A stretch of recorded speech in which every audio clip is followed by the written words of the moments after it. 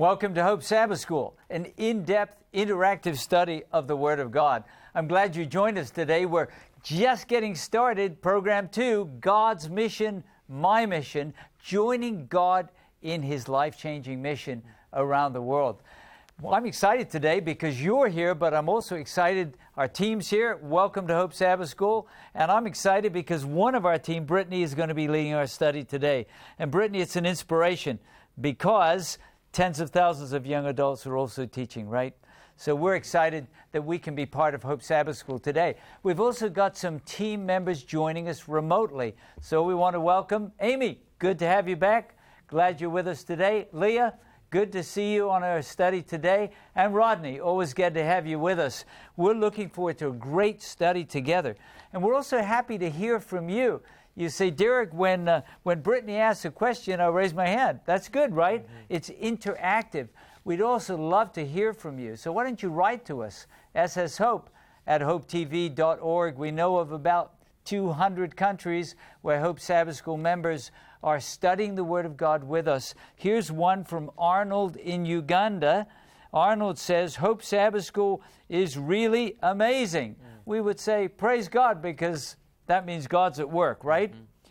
It kick-starts me to read my Bible every day. Mm-hmm. It's really changed my life. Someone ought to say, amen. Right. May God bless you, Arnold. We're just so happy you wrote to us from Uganda. It would be worth doing the program just for Arnold, right? Yes. But we know that there's a million other people watching, and we're glad you wrote to us from Uganda. James writes to us from the Philippines. We have a lot of Hope Sabbath School members there. And James says, I'm an Adventist youth from the Philippines. It's been 5 months already since I started watching Hope Sabbath School. So we're always getting new people, aren't we? Mm-hmm. It's not just I've been watching for 15 years, but 5 months. I've been following your channel all the time, and I see to it that I will not miss any of the programs. As a young person, I thought studying the Bible would be too hard for me. But praise God, I found Hope Sabbath School on YouTube. Okay. And I've been tremendously blessed through the program. I've discovered and learned a lot of things that I never knew before. I came to understand topics clearly, and it shed light on some of my confusion and questions. I'm glad that I'm growing each day with Jesus. Amen. What an amazing testimony. I come to strengthen my relationship with Him. I'm hoping to see you all soon in God's perfect time. Amen? Amen. James, thanks for writing to us. And by the way, if you were listening to that and you said, I want to share my story, write to us, sshope@hopetv.org. God's working miracles around the world. Here's a little handwritten note. I always appreciate these. This note says, greetings to you and your staff. Smile. I've listened to many of your programs and I appreciate them. I'm on Social Security, can't contribute regularly, but I want to enclose a donation. Thank God and bless you all, and a gift of $25 to Hope Sabbath School. Isn't that beautiful? Yeah. Thank you so much, donor from Ohio in the United States, for being part of that great miracle. We're a donor-supported ministry, you know. And if you'd like to be part of that, you say, Derek, I am. I believe in what God's doing through this ministry.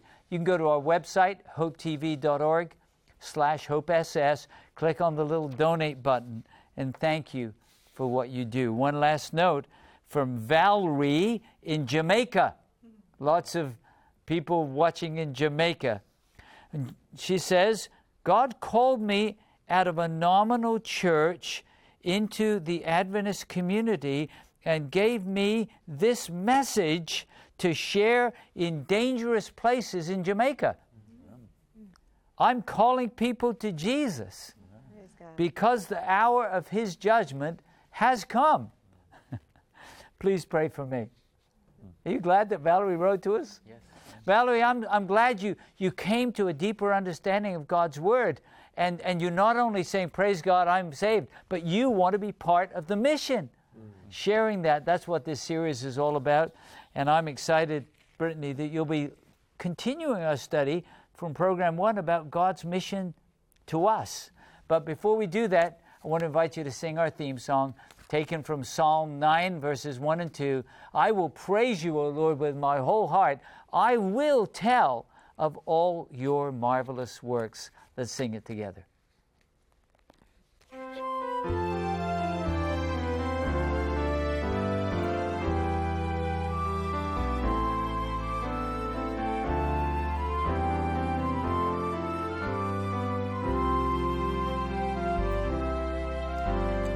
Praise you, O Lord, with my whole heart.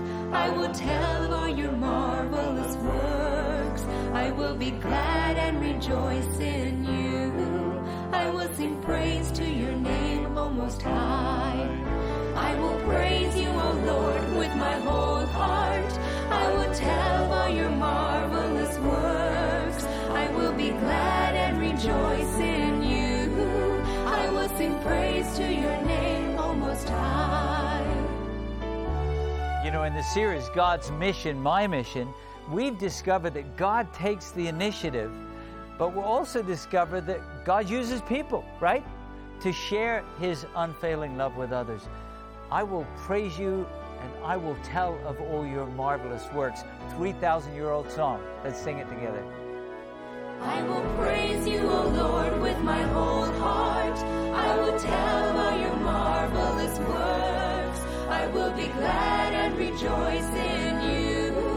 I will sing praise to your name, O Most High.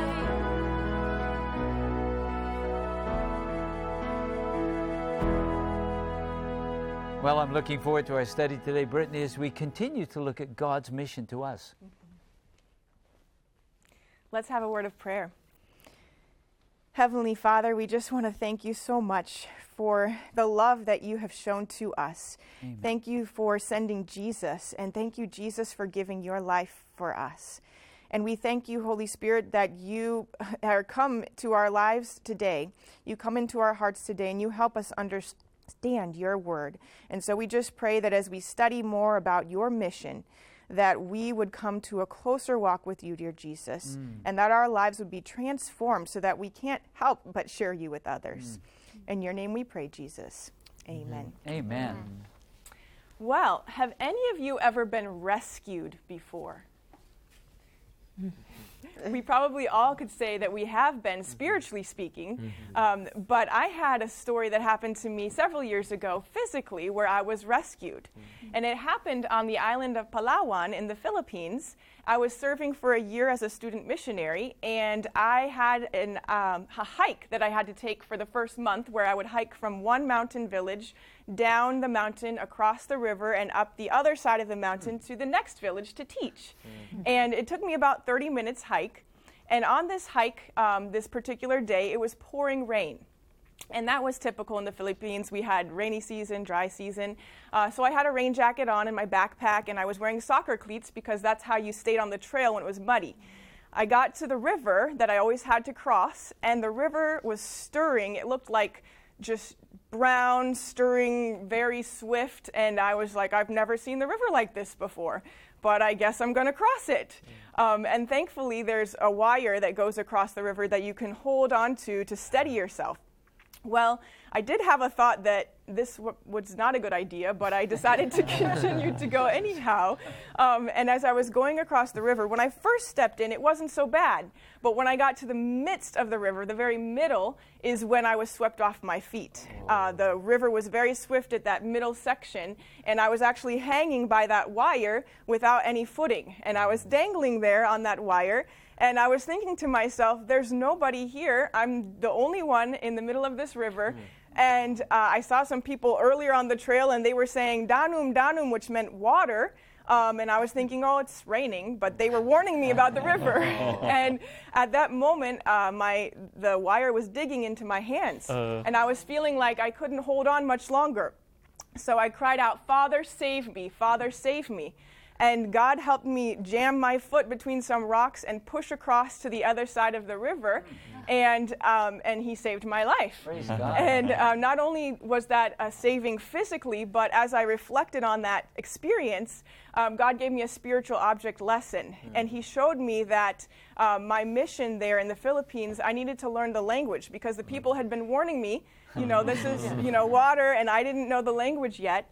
And just like I needed to learn their language in order to tell them the gospel. And when I was in the river, that's when I realized how swift and bad it was. And a lot of times that's how it is with sin. When we're going through, starting out in sin, temptation, and then we get into the middle of it and we're stuck. And we can't help ourselves. There's no way we can save ourselves or get out of that sin. But we need our Heavenly Father, we need Jesus to save us. And after that experience, it gave me more focus in my mission, that I needed to learn the language and that I was there to tell people, look, you don't want to get stuck in sin, and you have a Savior who can deliver you. Praise God. So as we begin our study today, we're going to be studying more about God's mission to us. And this is part 2 of that particular topic. And we're going to be looking at the origin of mission. And where does that originate? We studied a little bit about that last time, but we're going to continue in that subject. And what we're going to do right away is look at several verses that Jesus is actually speaking in the book of John. And we're going to look at all of those verses, and we're going to see where the mission of the triune God in these testimonies of Jesus is. And so I'm going to ask Lalika if you would start us off with John chapter 4 and verse 34, and we're going to learn more about this mission of God. I'll be reading from the New King James Version. John 4, verse 34. Jesus said to them, "My food is to do the will of him who sent me and to finish his work." Thank you, Lalika. We're going to look at a few more verses and then we'll discuss that together. And I'm going to ask Glennie to read chapter 5 and verse 30 for us. And I'll be reading from the New King James Version, and it says, "I can of myself do nothing. As I hear, I judge, and my judgment is righteous, because I do not seek my own will, but the will of the Father who sent me." Thank you, Glennie. We're also going to look at John 14, verse 6, and I'm going to ask Rodney to read that for us. John 14 and verse 6, and I'm reading from the New King James Version. Jesus said to him, "I am the way, the truth, and the life. No one comes to the Father except through me." Thank you, Rodney. I would like Nancy to read the same chapter, chapter 14, and verses 16 through 18 for us, please. From the New King James Version.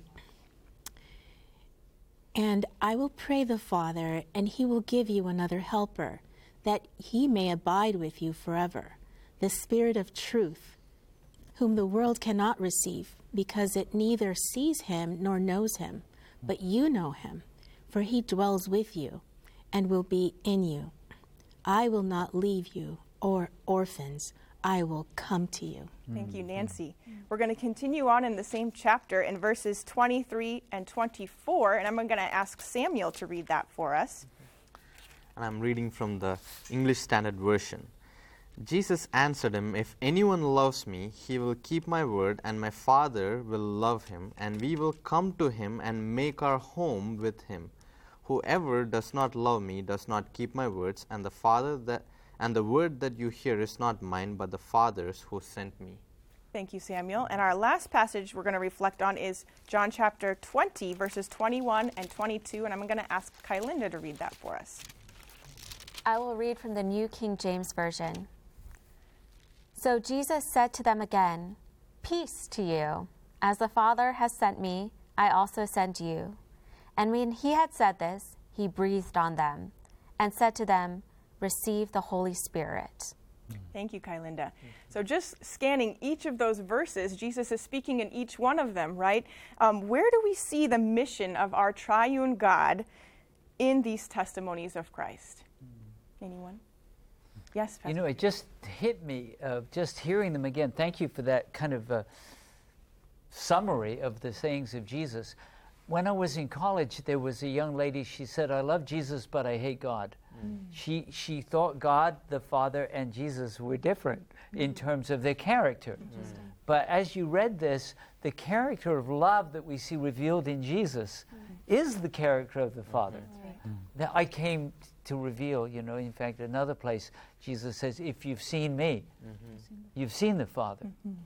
So it really impressed me that beautiful revelation of love that we see, I guess, fleshed out in Jesus is the character of God the Father and God the Holy Spirit. Yeah, they're all working together. Yes, Jonathan. Yeah, I've just been struck recently of the beauty of the picture of the Holy Spirit. I mean, I've been studying about another religion recently that has a lot of good things, but doesn't believe in the reality of the Holy Spirit. And just the fact that God wants to come and live inside of us, dwell inside of us, walk with us, speak to us, meet us in our needs. It really is, the more we look at it, it's a beautiful thing that we don't value enough. Yeah, we have such a personal God that they're all united in saving us. Yes, Travis. So one of the things that I saw while we were reading these passages was kind of the center of them in Revelation, or in John 14, where it said that it was Jesus' desire and God's desire that they make God the Father's there, that they make their home with us. That's the mission, is to get all of us home, the whole world home. That's the mission of the Holy Spirit, that's the mission of God the Father, and that's the mission of Jesus himself. Praise God. That's right, that's beautiful. Kylinda, would you like to add to that? And what's really exciting is that we're also called to be part of this mission.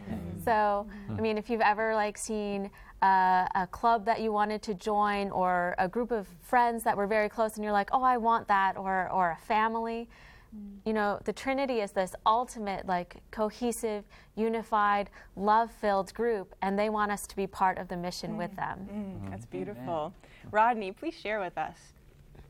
I find it just so incredibly amazing that even from the very beginning, you see the triune God saying, let us make man. You see another instance where Jesus was here now on the planet, about to start his mission, and he was baptized.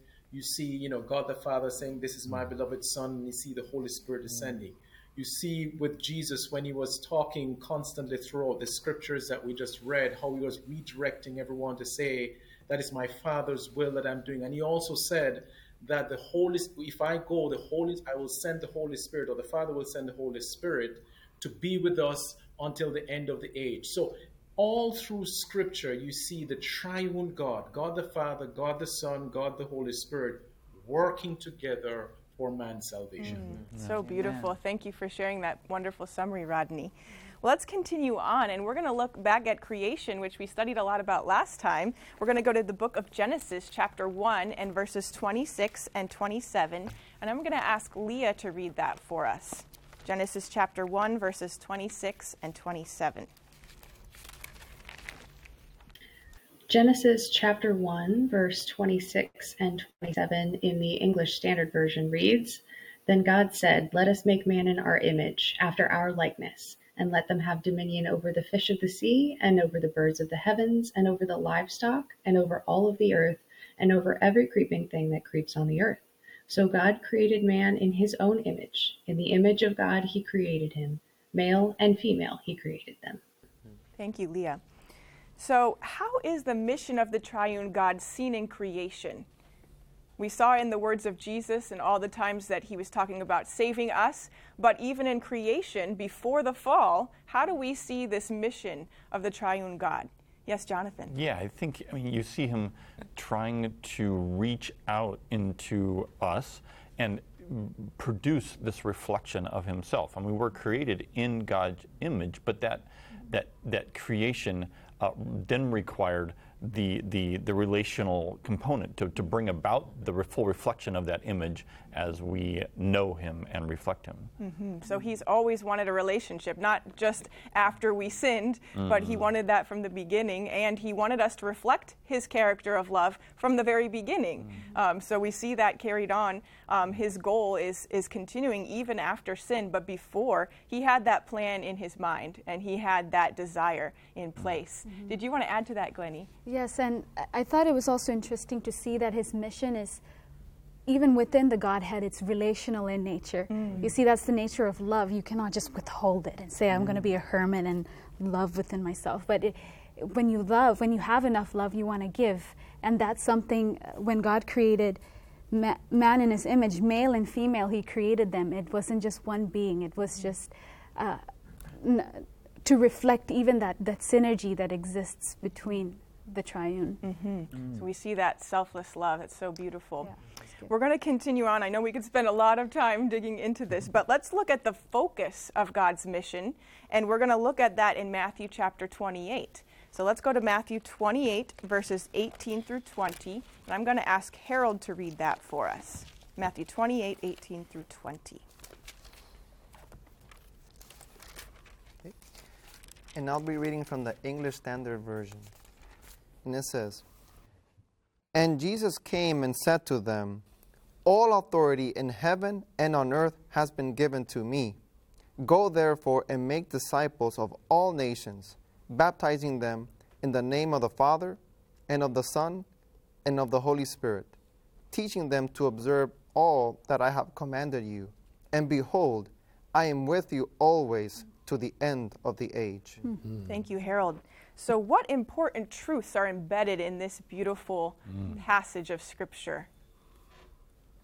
Anyone? Yes, Harold? Well, we are to participate, basically co-workers with God, and go share the message of love, this message of restoration that God wants to bring about, to all humanity, to go back to the original state of reflecting His character and understand, wow, how beautiful this relationship we can enjoy together.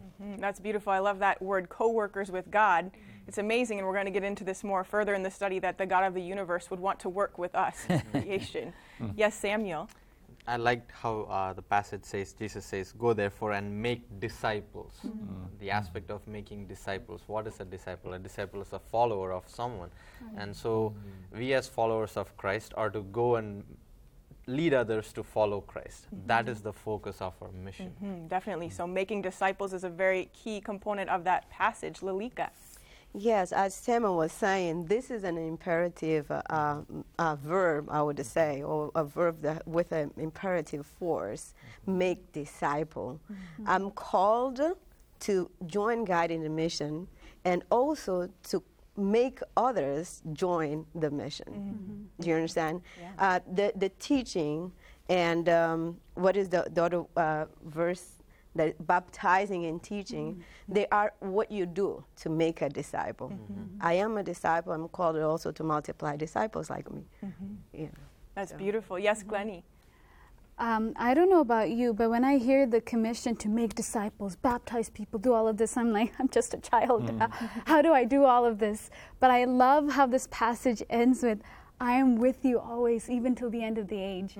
I was looking at how often I am with you is in the Bible. You see it maybe about 36 or more occurrences in the Bible where God says to Moses, to Joshua, to Abraham, to Jeremiah, everyone, I am with you. It's not about what I can do. It's not about my capabilities, but my availability to do what God has asked me to do, and that's empowering. That's so beautiful. Travis, did you want to add to that? Well, one of the things that I'm thinking of is when Jesus is commissioning them to make disciples, is He is telling them or encouraging them to go and invite people to be co-laborers with them for the salvation of souls. A disciple, making a disciple isn't just teaching someone about Jesus, but it's inviting them to participate in saving others around the globe. So being a disciple is much more than just speaking words. It's an invitation to a mission, God's mission. That's beautiful, yes. Leah, please share with us. Whenever Jesus called his disciples, it was an invitation to follow. Anyone can teach people, but can you create community? Can you create relationships and connections with people that give them a deeper understanding of the connection and relationship that you have with God? So I think this calling for us to make disciples is a calling for us to build community and create those relationships that encourage us and in turn bring us closer to God. That's beautiful. Thank you so much, Leah. Now, as we reflect on this passage, who is somebody who's helped you in your journey? Because we're all disciples of Jesus, right? And most likely, you didn't just come out of the womb a disciple of Jesus, right? Somebody led you to Christ and has mentored you on your journey. So can you think of someone who's made an impact in your life that you would like to just thank God for in your life? Yes, Kylinda. My parents. I know that because we live in this sin-filled world, families are not perfect, and some people have great relationships with families, others not as well. But my parents really were the primary mentors that introduced me to Jesus, and I think that the language of family is even embedded in the Trinity when they speak of Father and Son. And so, in a perfect world, families would also reflect that tight-knit unity, and I'm very grateful for both my father and my mother for introducing me to Jesus. Amen. Wow. Thank you for that testimony. Beautiful. I had a great preacher, and I'll just make it short, but his name was C.D. Brooks, and he told me how to preach, and I actually learned by watching him and listening to him. I almost started to sound like him. But I think what we long for is someone that looks like what we want to become. And so the Apostle Paul says, imitate me as I imitate Christ. Right. And that's a big responsibility, but there are people, whether they're parents or other mentors, that we say, oh, that's what it looks like. Thank you for those testimonies. I wish we had time for more sharing, but we're going to go on to the message of the mission now. We've talked about the origin in the heart of God. We've talked about the focus, which is making disciples. And now we want to look at what is the message of the mission. So let's turn to Matthew chapter 10 and verse 7. Matthew 10, verse 7. And I'm going to ask Amy to read that for us. Matthew 10, verse 7, and then this is the New King James Version. And as you go, preach, saying, the kingdom of heaven is at hand. Thank you so much, Amy. And when I was preparing for this study, I was looking at this phrase, the kingdom of heaven is at hand, or some Bible versions say is drawn near. And this phrase is used exactly 32 times in the New Testament. The kingdom of heaven is at hand, or the kingdom of heaven has drawn near. So it must be important if God repeated it 32 times, right? So what does that mean? This kingdom of heaven has come, or this kingdom of heaven has drawn near. And John preached it, Jesus preached it, and Jesus emphasized it in his ministry. Yes, Harold? Could read another verse? It's in Luke chapter 17, verse 20 and 21. Sure. If that's possible, and then I'll respond to that. So Luke 17, verses 20 and 21? Yes. Go ahead and read it for us. Yeah. And I'll be reading from the English Standard Version. And it says, being asked by the Pharisees when the kingdom of God would come, he answered them, the kingdom of God is not coming in ways that can be observed. Nor will they say, look, here it is, or there. For behold, the kingdom of God is in the midst of you. And I think the kingdom of God is Jesus in us. I mean, he wants to dwell with us. I mean, the kingdom is not, it is a place. I mean, we are promised the New Jerusalem, but we need to live like in the kingdom here, right now. And that's what Jesus was trying to teach, to overcome that kingdom of evil. It's like we can live like children of the kingdom now, and I'm showing you how to live like it. So from this verse, you're taking that Jesus is, the kingdom of God is near as Jesus dwelling in us. Samuel, would you like to add to that? Yeah, and I'd like to think of this kingdom as our hearts and allowing Christ to come and rule in us. That's the kingdom of grace. When we accept Christ, he comes and he dwells in us, as we have seen. God says, I will be with you. And so the kingdom of God here, it's talking about the grace through grace that God offers to us, through which He comes and lives in us. That's what I understand by this phrase: the kingdom of heaven is near. So God dwelling in us. Jonathan, you'd like to share some more? Yeah, just to me this is important because you look at all of history and you see so many societies trying to fix the problems. Like maybe it's a good authoritarian leader, maybe it's politics or whatever. And I think this is God coming and demonstrating the only real solution to all these problems that mankind tries to solve with kingdoms and with powers. And so I think it is a very real kingdom. I mean, yes, it is Christ who is, the anointed one as king. And that from the very beginning, he was the king who was supposed to be the king of Israel from the very beginning. And now we're seeing what it's like. Thank you, Jonathan. Travis, did you want to add to that? Yeah, Samuel kind of took my thought in the sense that I was just thinking of John chapter 10:10, where it says that the thief comes to kill and destroy, but I come that they might have life and life more abundantly. The kingdom of grace, what I believe is what is talking about. Jesus came to shed grace to the world. That was his whole mission, that people would come to greater and still greater knowledge of the immeasurable and unfailing love of God. It was the kingdom of grace in person. Jesus was that person. And one day he's going to restore his kingdom, and he's going to actually, the Bible talks about bringing his kingdom down to this earth that's being renewed, right? So he wants to start his kingdom in our lives today. He wants us to share to everyone else, you can be part of this kingdom, right? Accept him into your heart. And one day, we're going to actually live in that kingdom where everyone is loving one another, and there's no more hatred, there's no more crime, there's none of that, right?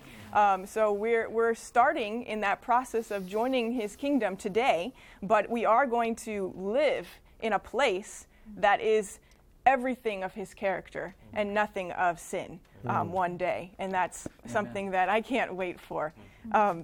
Let's look at some verses about what Jesus said in John chapter 3. We're going to look at John 3, verses 14 through 17, and he talked more about this kingdom. I'm going to ask Rodney to read that for us, John chapter 3, verses 14 through 17.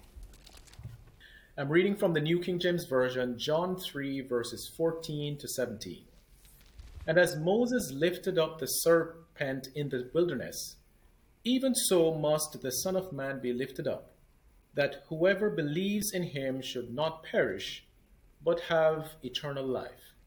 For God so loved the world, that he gave his only begotten Son, that whoever believes in him should not perish, but have everlasting life. For God did not send his Son into the world to condemn the world, but that the world through him might be saved. Thank you, Rodney, for reading that beautiful passage. If that was the only passage of Scripture that we had, we would have hope, right? Because it shows us God's plan to bring us to his kingdom. And the only way that we can be part of that kingdom is to believe in Jesus who died for us, right? And to accept that unmeasurable and unfailing love from God for us. I want to reaffirm what Travis said earlier, because a lot of people say, well, I'd like to be part of the kingdom of glory, and all of that. But the only way to be part of the kingdom of glory is to be part of the kingdom of grace now. Is to accept what Jesus has done, to believe, and to say, Jesus, save me now. And then we are part of the kingdom. It will be glorious later, as you mentioned. But it's not like, and someday I'll be part of the kingdom. No, we are part of the kingdom when we accept Jesus. That's right. Thank you so much, Derek. Well, I'd like us to look at Revelation, because in Revelation we see more about this message of the mission. In Revelation 14, verses 6 and 7, we're going to look at how the good news, we often call the gospel the good news, right, is also called the everlasting gospel. So let's look at Revelation 14, 6 and 7. I'm going to ask Travis to read that for us. And I'll be reading from the New King James Version. Then I saw another angel flying in the midst of heaven, having the everlasting gospel to preach to those who dwell on the earth, to every nation, tribe, tongue, and people, saying with a loud voice, Fear God and give glory to him, for the hour of his judgment has come, and worship him who's made heaven and earth, the sea, and springs of water. Thank you so much, Travis. So why do you think the good news is also called the everlasting gospel? We see that phrase here in Revelation. Any ideas, Glennie? Because it's a timeless message that creates everlasting changes in all areas of life.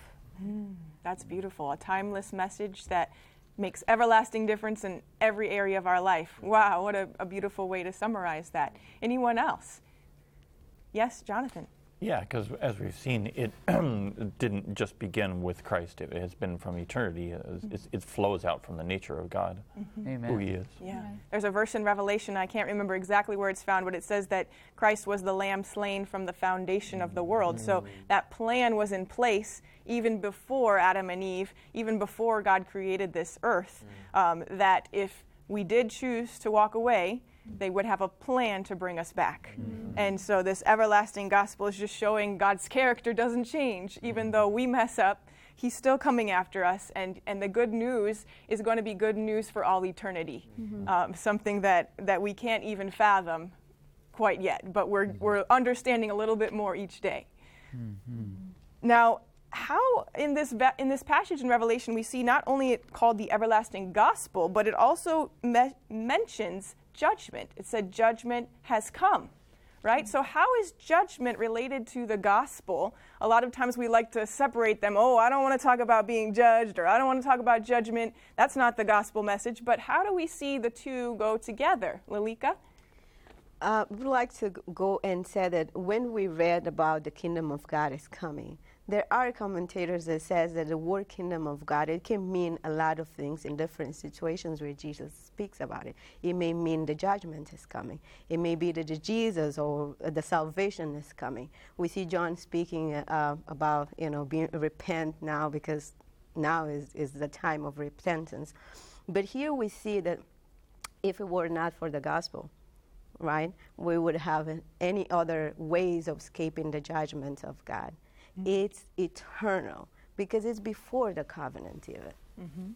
Okay, so judgment is part of God's plan as well, but without the gospel, we would all be condemned in the judgment. Yes, Travis? So I just think I want to make the statement that the judgment is good news. In the book of Acts, it says God has appointed a day in which He will judge the world in righteousness. That can't be our righteousness because the Bible says that our righteousness is like filthy rags. So that can only mean when He judges the world, what this judgment we're seeing, we're being judged according to His righteousness. And we know that He fulfilled the law perfectly. He lived a perfect life. He is our righteous judge. I believe this is an invitation to accept by grace the gift that God has given. And when we do, He's going to judge in our favors. I believe the judgment is a beautiful thing. Thank you so much for that beautiful insight into God's judgment and how it is about Christ's righteousness and how we are not guilty because of accepting Him and Him covering us with His righteousness. So that's beautiful. We also know in the judgment that there's two sides, though, that there's those who have accepted Him and those who have not. So the judgment will also reveal that. Will reveal who have accepted God's grace and who has not. While God wishes all of us to accept it, there's still going to be some who don't. And so the revelation of the judgment will reveal who did you choose? Did you choose Jesus as your representative, or are you just representing yourself? And your rags, your filthy rags, are not enough, right? And I think the reason, Brittany, that the angel's crying with a loud voice is because time is almost over, and the kingdom of glory will be ushered in, and that declaration, it is finished, the one who is filthy, filthy still, the one righteous, righteous still. And God wants everybody to be part of His kingdom of glory.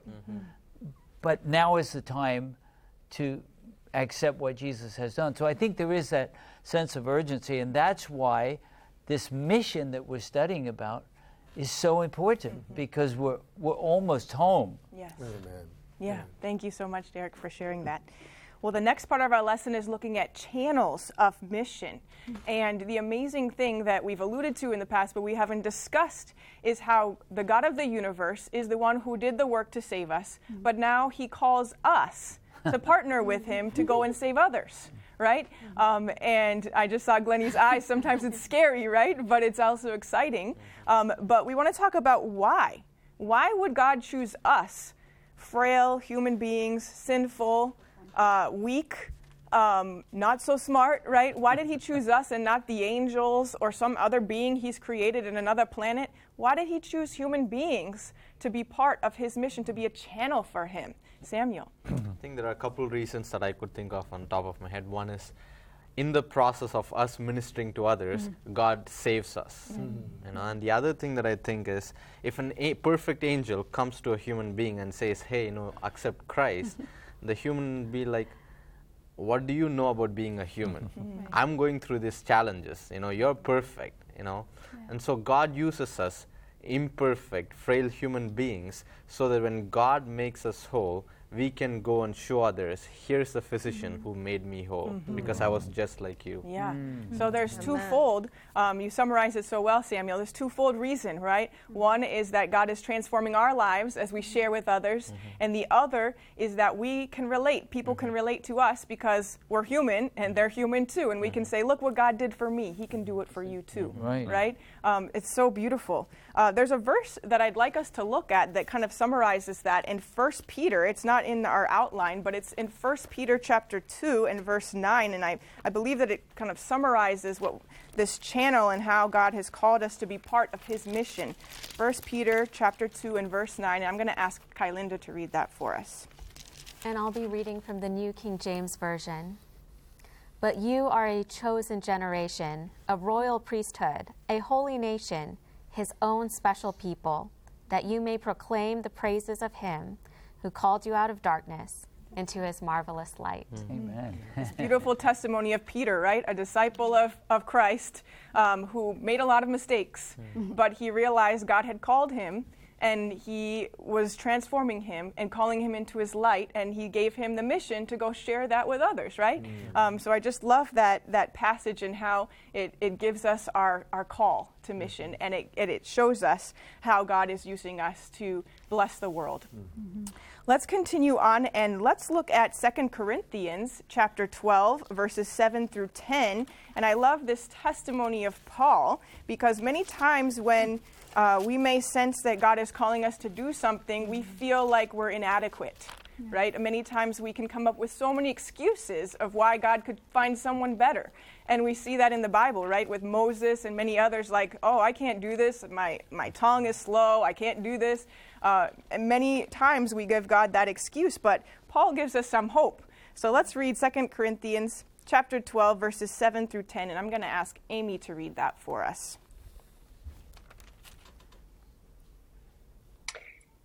2 Corinthians 12, verses 7 through 10, and this is New King James Version. And lest I should be exalted above measure by the abundance of the revelations, a thorn in the flesh was given to me, a messenger of Satan to buffet me, lest I be exalted above measure. Concerning this thing, I pleaded with the Lord 3 times that it might depart from me. And he said to me, my grace is sufficient for you, and my strength is made perfect in weakness. Therefore, most gladly, I will rather boast in my infirmities, that the power of Christ may rest upon me. Therefore, I take pleasure in infirmities, in reproaches, in needs, in persecutions, in distresses, for Christ's sake. For when I am weak, then I am strong. Thank you, Amy. What a beautiful testimony. What do you learn from Paul's testimony here? Yes, Rodney. If I depend on myself, Brittany, I'm bound to fail.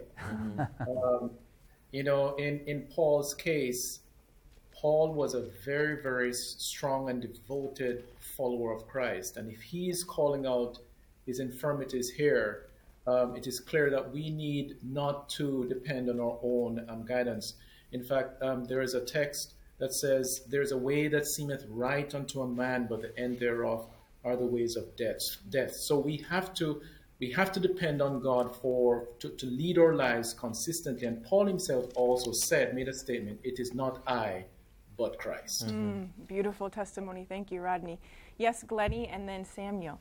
Now, I was just thinking, it's such an upside-down principle.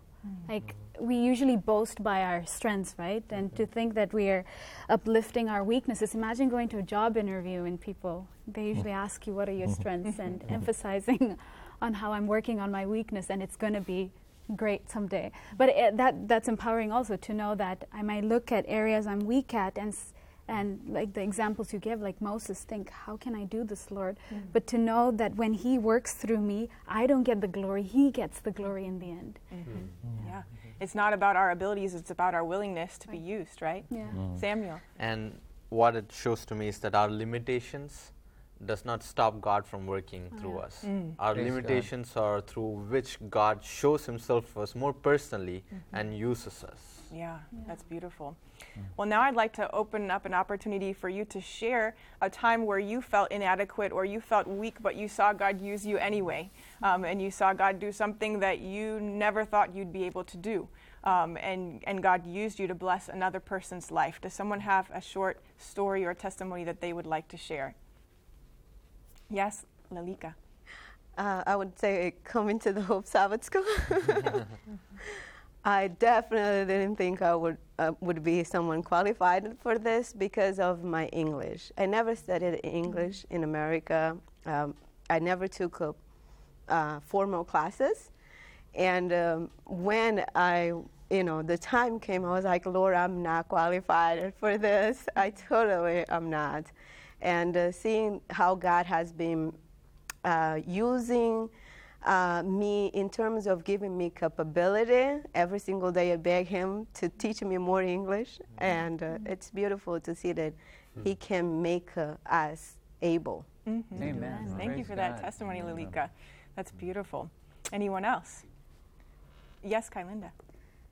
I'm a scientist, and the scientific process of discovery has a lot of failures, a lot of optimization, a lot of physical and mental work.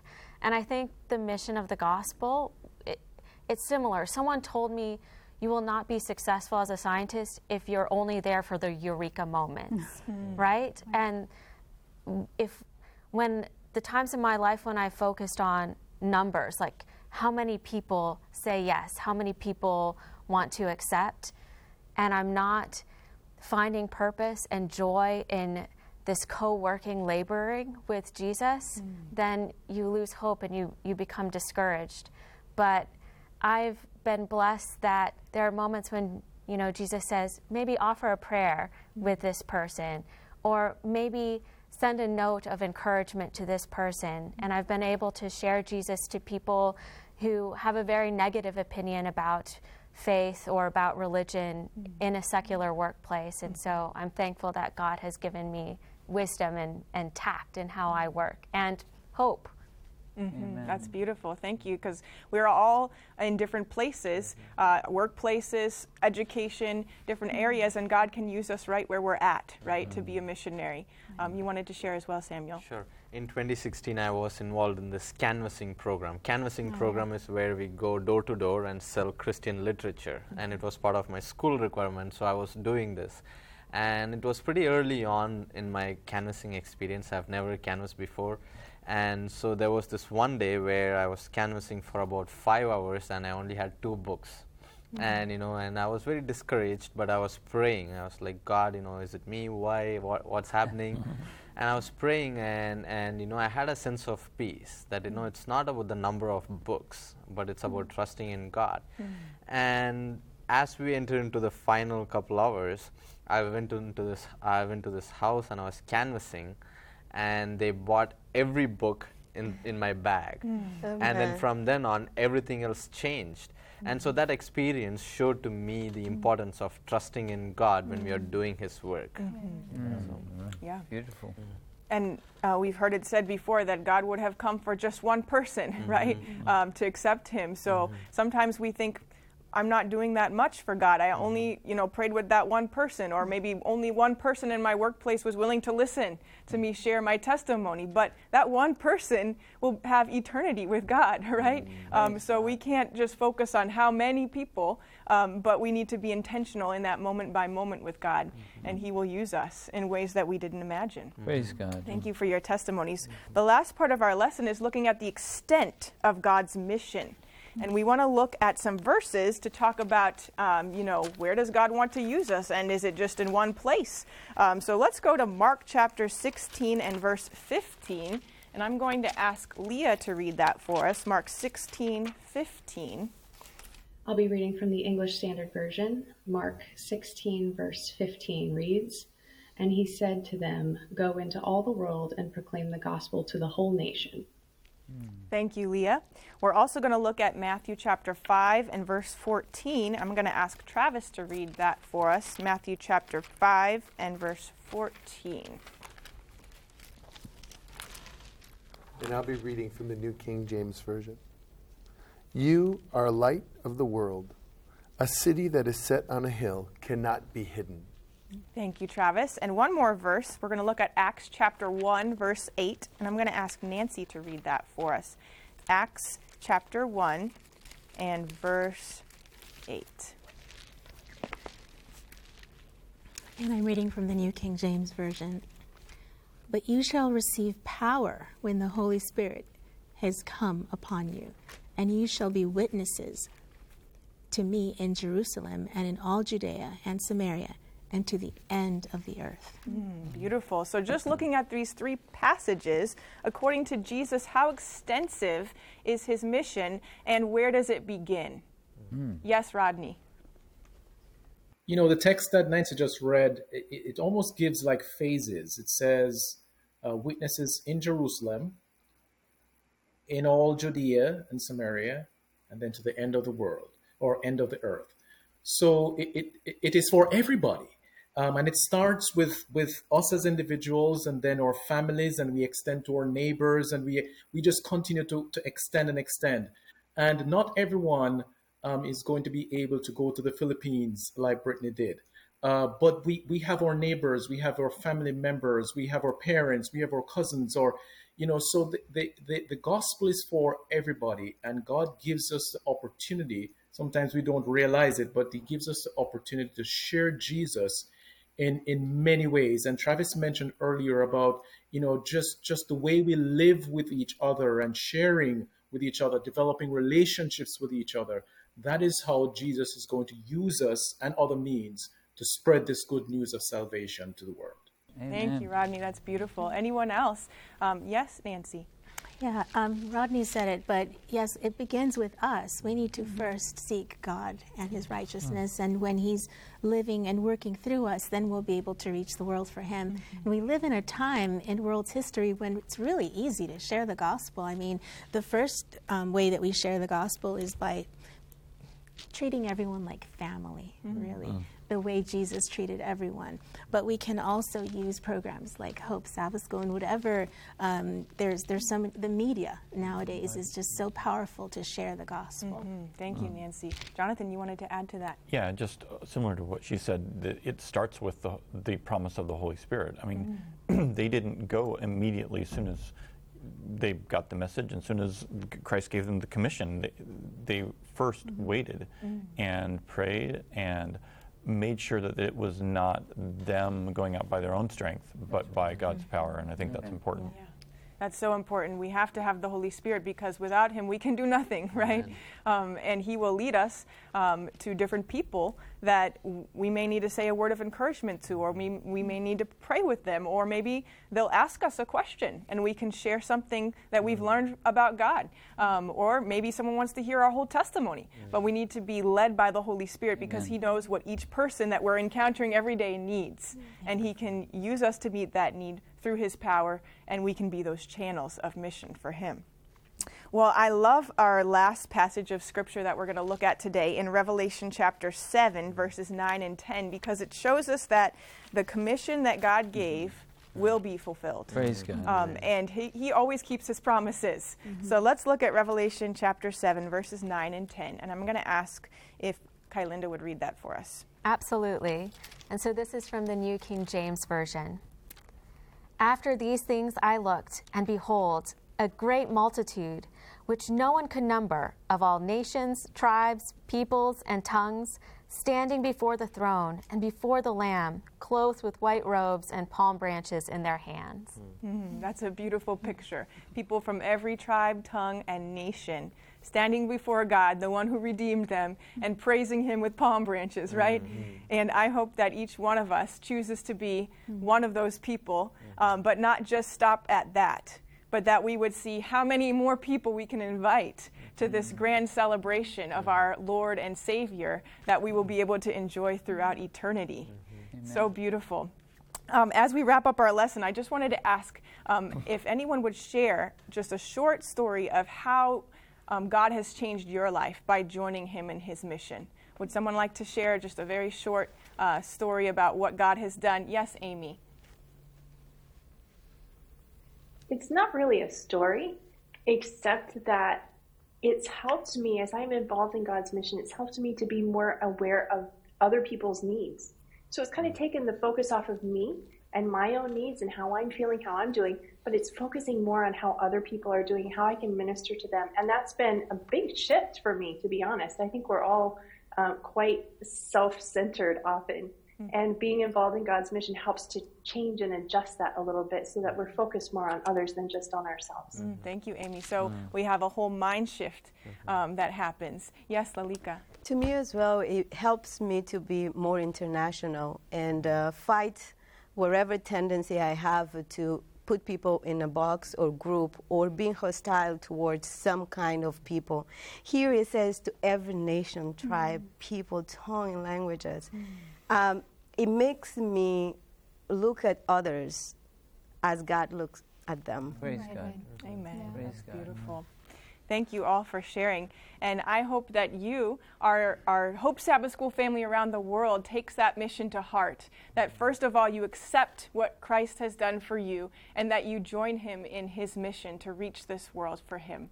Pastor Derek, would you please pray for us? Thank you, Brittany. What a great study. Actually, I'd like to give an invitation to you where you are. I'd like you to share with us how joining God in his mission has impacted your life.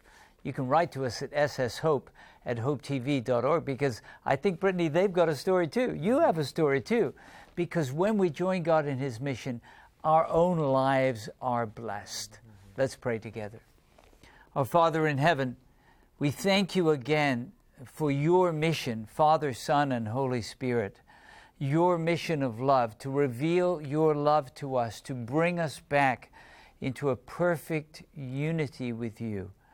And I thank you that you give us the privilege also to join you in that sacred mission. I pray today for each person that your Holy Spirit would guide us to know what you want us to do in response to your unfailing love. And I thank you in the name of Jesus. Amen. Well, thanks for joining us for Hope Sabbath School. You say, Derek, does that mean I have to go to like the other side of the world? And the answer is maybe, if that's what God asks you to do. But it may be talking to your brother. It may be talking to your neighbor, to someone at work, to tell them that life is not meaningless, that God loves us with an immeasurable and unfailing love and wants us to spend eternity with him. Just let the Holy Spirit guide you, direct your steps. Take what you've learned today, my friend. Go out and be a blessing to those around you.